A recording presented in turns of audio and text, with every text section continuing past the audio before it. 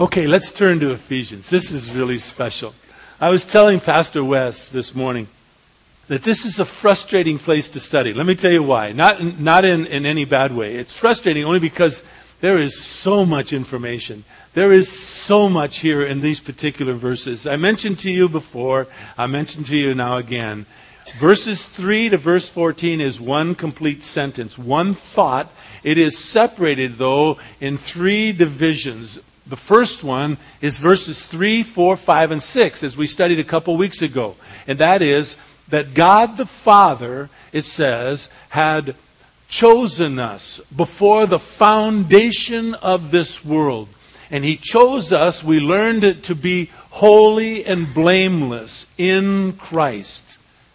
He has called us. He has securely called us to be a part of His family. He has adopted us as children of His. Then we learned the next section was verses 7 to 12. And it talks about Jesus Christ, God the Father in verses 3 to 6, God the Son in verses 7 through 12. And God the Son, we are told, deals with us in the present tense as we are now. He has redeemed us. He has paid for our sin. And we learned last week that the word redeemed is critical to understand. We learned that the first meaning of redeem means that someone would go to a marketplace and buy a person, say a person who is to be their slave. They would buy this person, and with this word redeemed, they could do with this person anything they so desired. They could keep them for themselves, or they could, in return, sell them or move them elsewhere. That was their decision. The second word we learned for redeemed was that you have the same person on the marketplace, and this person comes to purchase this person, to redeem him, so to speak, but with the full intention of keeping him only for himself. He would just be his and his alone. He would never get rid of him. The third meaning for the word redeemed was in verse 7 of Ephesians chapter 1, and it meant that it's someone back on the marketplace for sale. This person comes and purchases this person with the sole purpose of setting them free, allowing them to go free. And that is what Jesus Christ has done for us. In the present time, He has set us free from the bondage of sin. Therefore, Paul reasons with us that in our position, who we are in Christ, we are holy and blameless. It even goes further that Jesus Christ explains Ephesians that we are also without spot or wrinkle, that He will present us one day before God without spot or wrinkle. And I used the example, and I said to you that most of you probably never thought about this event in this fashion. You remember when the scribes and the Pharisees, those self-righteous religious men, came to Jesus Christ with the sole purpose of trying to entrap Jesus Christ. And they used this lady who was caught in adultery. And remember I explained that there was no man with her. It was just the lady. And their purpose was not so much her as trying to entrap Jesus Christ. And you remember the event. They came to Jesus Christ and they said, "We've caught this woman in adultery. What should we do with her?" And you remember what Jesus Christ said to them? He said, "Okay, those of you who are without sin," what? "Go ahead, cast the first stone. Stone her to death. So be it." And he kneels down, remember, and he writes in the dirt. And we don't know what is written, but my speculation is he started writing down their names and their sins. And they all left, one by one, we are told, even the oldest to the youngest. And then Jesus Christ stood up, and He looked at that dear woman, and He said, "Where are your accusers?" And she said, "They've all left. No one has accused me." And then He said, "Neither do I." And then He said these words to her, setting her free. Remember? Go your way and what? Sin no more. Now, he didn't say that to her because she could never live that lifestyle. He said that to her because there was the potential within her, just as there is the potential within us, to be holy and blameless before God.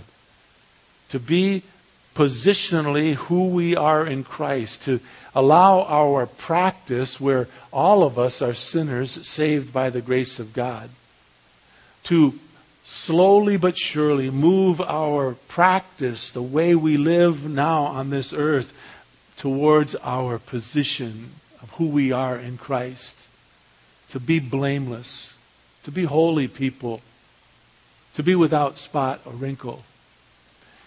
You see, if we were to boil down this section of Scripture, I would say to you, I would reason with you, not just to read these words and to kind of, okay, I see what is being said, but digest them, take them into your heart. I believe that Paul is trying with all of his heart to allow the churches, because this is a circular letter. This letter was going to all of those churches in that area. And Paul is allowing this circular letter to go to all the churches so as to move the believers in Jesus Christ to walk in such a fashion that we, as we've been asked to do, to conform our image, or to conform ourselves into the image of Christ. He wanted them to make their practice to line up with their position as holy and blameless, without spot or wrinkle. That's what Paul is reasoning with you and I today. As we read through this, we see that we have been redeemed by the blood of Jesus Christ. And He not only purchased us, but He moved us out of the slavery to sin and set you and me free from the bondage of sin once and for all. And so He's asked us to live in that positional state rather than practicing sinning. The Bible's clear. Romans 3:23 says all of us have sinned. We've all fallen short of the glory of God. But believers, we don't have to live like this. It is my purpose as someone who loves you more than I can put into words, that I want you and me to reason within ourselves that we need to grow as believers in Jesus Christ. We need to become that man, that woman, that young person. We need to become that person that truly walks with our Lord and our God and are a representation of Him on this earth. And man, if we need that now, perhaps as much as I've ever seen in my particular lifetime, we are living in a time where we need to represent the Lord our God in this world in which we live. So don't forget, Paul is trying to establish the church through this circular letter. And he desires to do what every pastor worth his weight in salt desires to do. And that is to establish the true church. People who will glorify their Lord and their Savior, Jesus Christ. Now, isn't it interesting, as we take a look at these verses here in chapter 1 of Ephesians, from verse 3 to verse 14, isn't it interesting to see all that the Lord desires to give to His true church, and He asks so little of us in return? We saw in this one section of Scripture, verse 3 to verse 14, three views. We saw the past, how God the Father deals with us and has called us into the family of God, adopted us as children of His. We have seen how now in the present Jesus Christ has redeemed us and has paid the price for our sin and has totally set us free. And now we are going to see today how God the Holy Spirit is going to care for us in the future. That He will securely take us to that place He wants us to be. Let's take a look. Just a little review. Just a little review of this place in Scripture. Look at verse 3. We see that God the Father has blessed us with every spiritual blessings. Look at verse 4. We see that He has chosen you and me in Christ before the foundations of this world. And, verse 4, He has made us holy and blameless, not in our practice, but in our position. But Paul, I believe with all of his heart, wants to move our practice towards who we really are in our position in Christ. In verse 5, we've been told that we have been predestined. We are adopted as children into the family of God. And we see in verse 7 that Jesus Christ redeemed us. In other words, set us free by shedding His blood for our sin, forgiving us. Lavishing upon us in verses 7 and 8 His forgiveness, His wisdom, His insight, according to the infinite riches of His most wonderful grace, unmerited favor, which He has lavished upon you and me. And so we realize in the distant past, God the Father secured us, called us with this great spiritual blessing. And so Paul wants our practice as believers to model our position so that people might see what is it that is so special about you and me as believers in Christ. In verses 7 to 12, we see that we are to live in the present as God the Son secures our salvation. He has redeemed you. He has acquitted you and me. He has set us free from the bondage of sin. As Paul wrote in Romans 8, verses 1 and 2, he says, he asks the question before, wretched man that I am, who's going to set me free? Who's going to set me free? And he writes in Romans 8, 1 and 2, there is now no condemnation for those who are in Christ. For the law of the Spirit of the life in Jesus Christ has set you and me free from the law of sin and death. We're free. And so we need to allow our lives to represent that here on this earth. And I believe with all of my heart, that is what Paul is doing in writing this letter to us. Now, God makes it clear there is no other way that He allows mankind to come to Him to be free from this bondage of sin. We saw last week in Hebrews chapter 9, verse 22. You know it as soon as I start saying it. Without the shedding of blood, there is what? No forgiveness. Without the shedding of blood, no forgiveness. In John chapter 14 and verse 6, or is it John chapter 6? John chapter 14, verse 6. Jesus Christ said, I am the way, I am the truth, and I am the life. And you cannot come to the Father but through me. So there is no other way. No other way. And so we begin to realize what Paul is writing in this letter to the Ephesians. And we become secure through the blood of Christ. Well, that security unfolds even further as we look into the future of the church. In other words, the future of you and me as believers in Jesus Christ, where God, the Holy Spirit, is going to secure you and me forever. Forever and ever.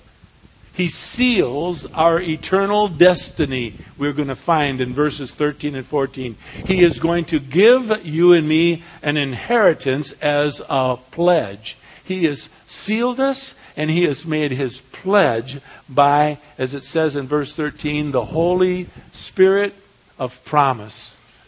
This is really the most amazing place in Scripture. Let's read from verses 11 to verse 14. It says at the end of verse 10, in Him, in Christ, also we have obtained an inheritance. I'm in verse 11 right now. Having been predestined according to His purpose, who works all things after the counsel of His will, to the end that we who were the first to hope in Christ should be to the praise of His glory. In Him you also, after listening to the message of truth, the gospel of your salvation, having also believed, you were sealed in Him with the Holy Spirit of promise, who is given as a pledge of our inheritance, with the view to the redemption of God's own possession to the praise of His glory. Folks, this is like a hallelujah chorus. This is really an amazing, exciting words concerning your and my faith in Jesus Christ. It sets you and me so secure that we ought to go out in this world in which we live, free from the bondage of sin, living a life that represents our Lord in this world that we now live in, that so desperately needs to know our Savior. And with each passing day, I don't want to get political, but with each passing day, I will say this: we are moving further and further away from an acceptance of God in any form. Oh, I'll take that back.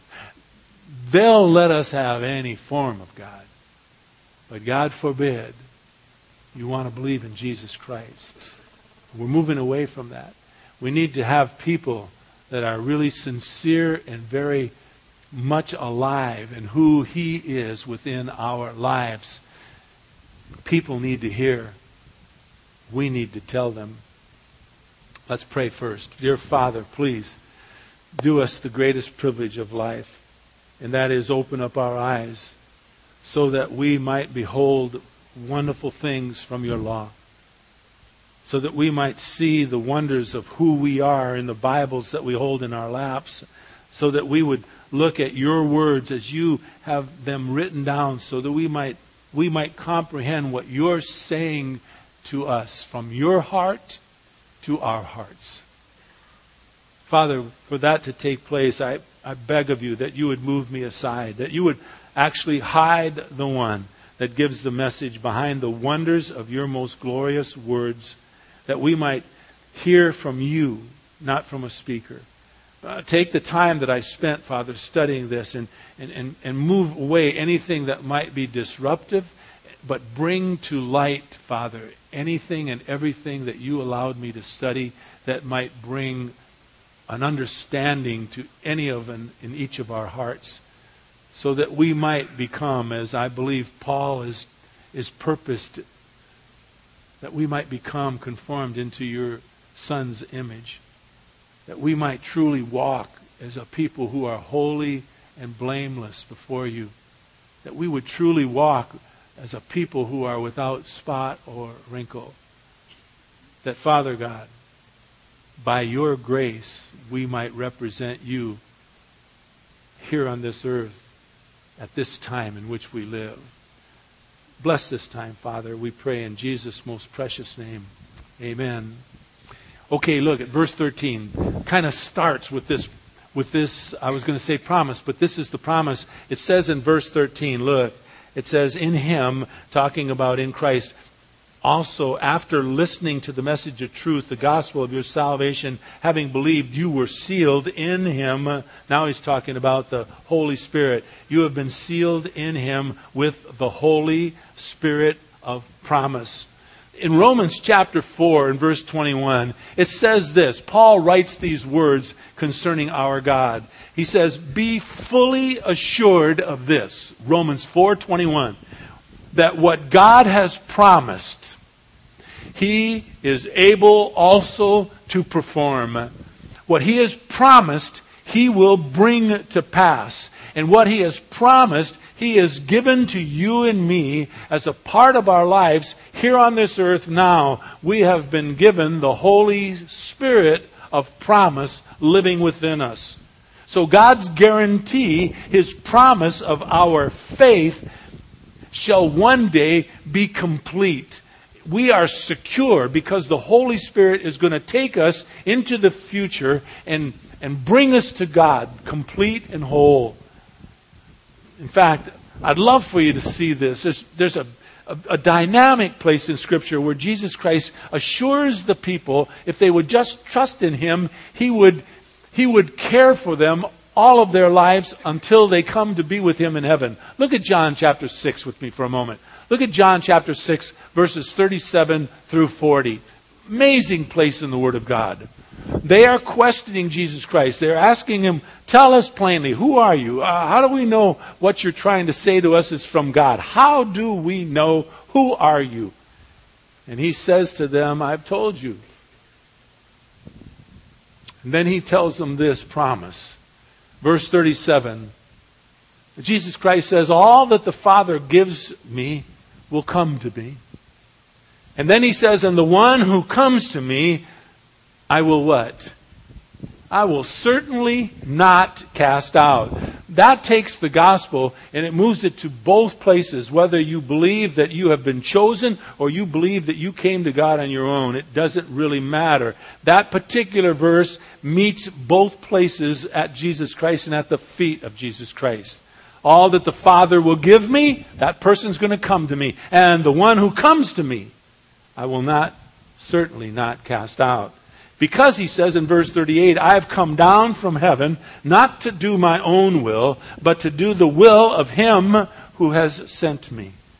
Now he says in verse 39, which ought to make you and my eyes and ears just perk up and try to figure out what is being said, because Jesus says, this is the will of him who sent me. My goodness, what more can you and I ask for when reading out of the Bible? We get to know what the will of God is. This is the will, Jesus Christ says, of the one who has sent me. And here's his will. Jesus says that of all that he has given me, I lose nothing, but will raise it up on the last day. For this is the will of my Father, that everyone who beholds the Son and believes in him will have eternal life. I myself, Jesus Christ promises, will raise that person up on the last day. He asks us to do two things. Behold. The word behold is a great word in the Greek. It means to examine as under a microscope. It means to take a good, hard look at Jesus Christ. He's not afraid for you and me to examine him.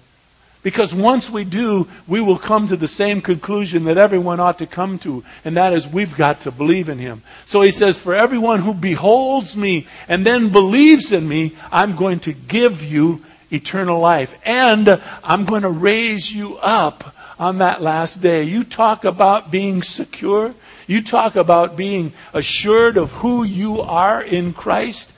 It is here, though, if you move back to Ephesians chapter 1, verses 13 and 14, actually verses 11 through 14, it is here that the fulfillment of that promise that Jesus Christ makes concerning the will of God, that God guarantees every single one of us who believes in his Son, that we are secure in our future through the Holy Spirit. It says in verse 11, in him you and I have obtained an inheritance. Listen, apart from Jesus Christ, the only inheritance that anyone has to look forward to is condemnation.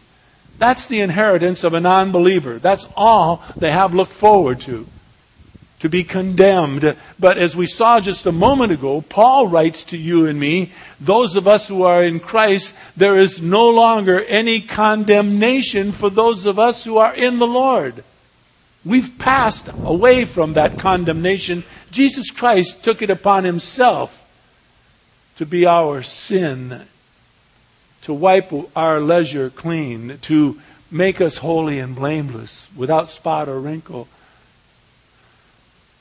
You know, in this life in which we live, God doesn't just bless believers. Not at all. We're reminded in the book of Matthew, the 5th chapter, the 45th verse, that God will show his kindness to the evil person just as much as he will show his kindness to the good person. It says in Matthew 5:45, God causes the Son, in other words, not the Son Jesus Christ, but the Son, to rise on the evil as well as the good. It says that he sends rain on the righteous as well as the unrighteous. So God shall give physical blessings to all people, good or not so good. But, as Paul is teaching us, God will only give his spiritual blessings to those of us who are in his Son, Jesus Christ. Look again. Remind yourself of verse 3. Blessed be the God and Father of our Lord Jesus Christ, who has blessed us with every spiritual blessing in the heavenly places in Christ. In verse 11, the words, we have obtained an inheritance, that translates into one single compound word in the Greek. It is eklerothmen. Why is this word so important? Listen closely.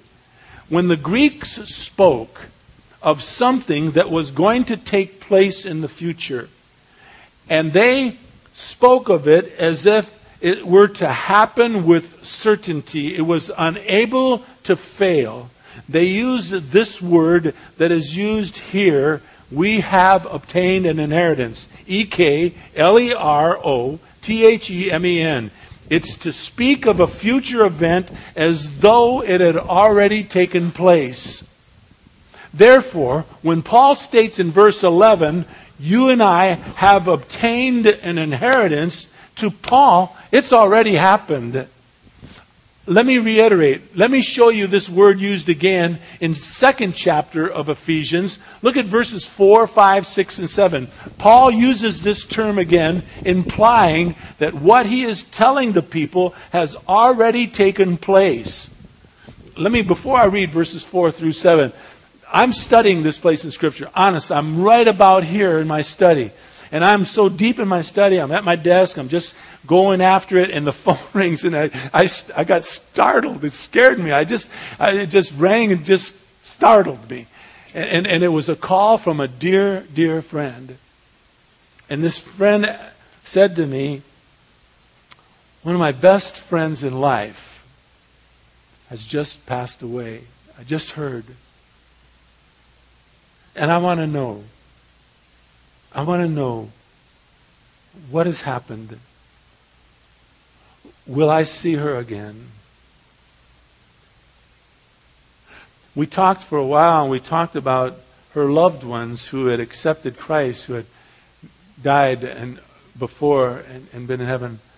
And I could assure her with the very authority of the Word of God that they are with each other right now. They are hugging each other's neck right now in heaven itself. And then I went on to say this. And because I believe that heaven is eternal, there's no time in heaven. There's no hours and seconds and minutes in heaven. There's just eternity. I said to the person that called, you don't know it. You can't sense it yet, but you're right there in the midst of them, hugging on them and loving them and telling them how much you care for each other. You see, things are going to happen in your life and my life that are going to happen with certainty. There is no doubt. So Paul writes in Ephesians chapter 2, verse 4, these words, listen. God, being rich in mercy because of His great love by which He has loved us. Watch this now. Verse 5. Even when we were dead in our transgressions, note, God made us alive together with Christ. By grace, you and I have been saved. Verse 6. Now Paul uses this Greek word of certainty as if what he is explaining to the people in Ephesians and anyone else that would read this letter, he is explaining to them as if what he is going to tell them has already taken place. It's the Greek word, eklerothmen. He says, and He, I added the word He, raised us up with Him and seated us with Him in the heavenly places in Christ Jesus. Paul writes these words as if they had already taken place. Even though we have not died yet, even though we have not experienced it yet, Paul is saying it is a slam dunk. It is going to happen. Verse 7, so that in the ages to come, He might show the surpassing riches of His grace in kindness towards us in Christ Jesus. You see, folks, we are there with Him. We just can't see it yet. We are there. It is going to happen. In fact, it is, in God's eyes, it is already taken place. We are there. So Paul speaks of this event as though it has already taken place. In 2 Corinthians, Paul says, "For as many are the promises of God, in Him they are yes. Therefore also through Him is our amen." In other words, so be it. It's going to happen. Now, as you and I can read in this section in Scripture, actually from verses 3 to verse 14, but verses 11 to 14, it is God who makes all of this happen. It is God who gives and fulfills all of these promises for you and me. He predestined these things to take place according to, verse 11, the counsel of His will. It's going to take place. You and I cannot stop it. Your fate is in God's hands. But this is true of anyone and everything anyways. Whether someone knows Him or not, He is in total control. He always has been in control, and He always shall be in control. Remember, He is, as it said in verse 4, in the distant past, He chose you and me in Himself before the very foundations of this world, that we might be holy and blameless before Him. And Paul writes in Philippians 1, verse 6, "I am confident," he says, "of this very thing." And I ask, when I read things like that, I say, "What are you confident in, Paul?" And he writes that He who began a good work in you is going to perfect it until the day of Jesus Christ. Yeah, we are secure, folks. We are secure in Christ, who is, verse 12 tells us, our hope. Hope is the same as faith. We hope to the praise of His glory. Jesus Christ is glorified in and through your life, in and through your salvation. That's why Paul is saying, let your practice fall in line with your position. Live holy. Live blameless lives. Live without spot or wrinkle, so that the people might see the wonders of God in and through your and my life here on this earth. Now, one of the greatest places in all of Scripture is here in verses 13 and 14, and that is our salvation is guaranteed to the nth degree. It begins by telling us, look at verse 13, "In Him, after listening to the message of truth, the gospel of your salvation." I don't want to go off on this over and over and over again, but folks, there is no other way for people to be secure in who we are in Christ. There is no other way for us to really live this godly life that God has asked us to live apart from the Word of God. We are told by Paul again in Romans chapter 10 and verse 17 that faith comes by hearing, and hearing by what? The Word of God. That's why we preach the gospel here. That's why we preach the truth of the Word of God here. We don't give you a philosophy of life. We give you what, we try to anyways, to give you what God says we ought to be like, what God says we ought to live like. And so note, verse 13 begins, "In Him." In other words, in Jesus Christ. You see, Jesus Christ is the only way to obtain this salvation. And you get it by believing after you have listened to the message of truth and the gospel of your salvation. Then you and I must believe. Consistent to every person that ever walked the face of this earth is belief, trust in Jesus Christ. It's essential. There is no other way. And so it says in verse 13, "Having believed in Him, then you are sealed." Sealed in Him with the Holy Spirit of promise. God, the Holy Spirit, reigns within your life. He reigns within your very being. You have been sealed by the Holy Spirit of promise. Note verse 14, "who has been given as a pledge of our inheritance." with a view to the redemption of God's own possession, to the praise of His glory. It's here. It is here in verses 13 and 14 that an almighty God guarantees His promises to you, that you have been called by Him to be holy and blameless. You've been adopted into the family of God. You have been redeemed. You have been set free from the bondage of sin. His promises are guaranteed with the seal of the Holy Spirit and the pledge of the Holy Spirit. God's seal and God's pledge upon you means that you are His forever. There's no getting away from Him, folks. The word pledged is also used as a form of the word in the Greek as an engagement ring, a promise to be married. We are told that we are to be the bride of Christ one day. And so as verse 14 closes out, this pledge of our inheritance comes with a view, verse 14, to the redemption of God's own possession, to the praise of, note, His glory. We are God's own possession. We are saved. We are sealed. We have been given a pledge. We are chosen by God, adopted into His family. We have been redeemed not for our glory, but for the praise of His glory. Listen, believer, for you and me to take any credit concerning our salvation or our gifts or our talent or our ministry or our service before God is to rob God of what is wholly His.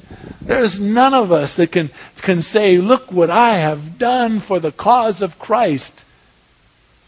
No, what you and I do, Paul is trying to make us understand from the very depth of who we are. What you and I do, we do for the praise of His glory. We do it so as to glorify His holy and righteous name. We live, we're saved, we serve our God solely because it praises and glorifies His most precious name.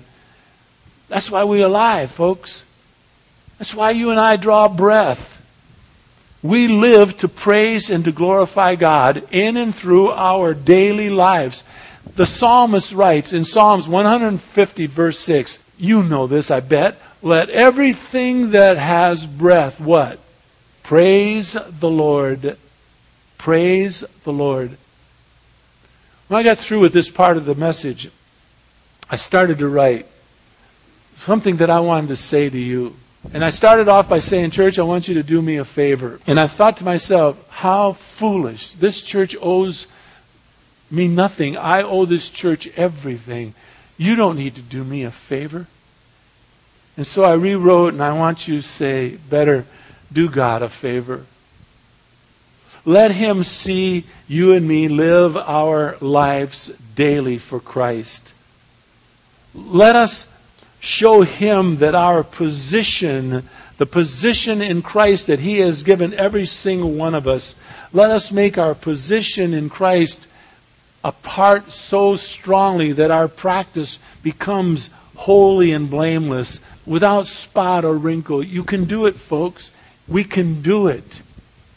We have been set free from the bondage of sin. We just got to want to do it. Let us live our lives before our Savior, not only today, but every day that He gives us breath, as a representation of who He is on this earth. Some of the people out there, only Bible they're ever going to lay their eyes on will be your lives. The only understanding of God that they will ever see will be you and me, and how we act and how we react. Sometimes it's just, I think, just a little, maybe a smile. I don't know. Maybe just a thank you. I don't know. And the other day, my wife called and she said, let's go have a bite to eat. And we went out to have a bite to eat. And sitting at the table next to us was this couple that come in with their kids, and just a beautiful looking family. And so I don't know. Kay won't do this, but I do this. As we were leaving, I stopped and I said, what a beautiful family you have, sir. You should be so proud of them. I didn't share the gospel. I just said something kind. Hopefully God will use that. It's not my responsibility. It's God's. My responsibility is to be some kind of light in this world in which we live. Some kind of a draw a person to kindness somehow. That's what Paul is trying to teach you and me. That's why he has made it abundantly clear that you're secure. You've been secured in the past by God the Father. He has called you before the foundation of this world to be a person who's holy and blameless. He took care of that in the present by allowing His Son to go to the cross and redeeming, shedding His blood to pay for your sins so that you might be set free from the bondage of sin.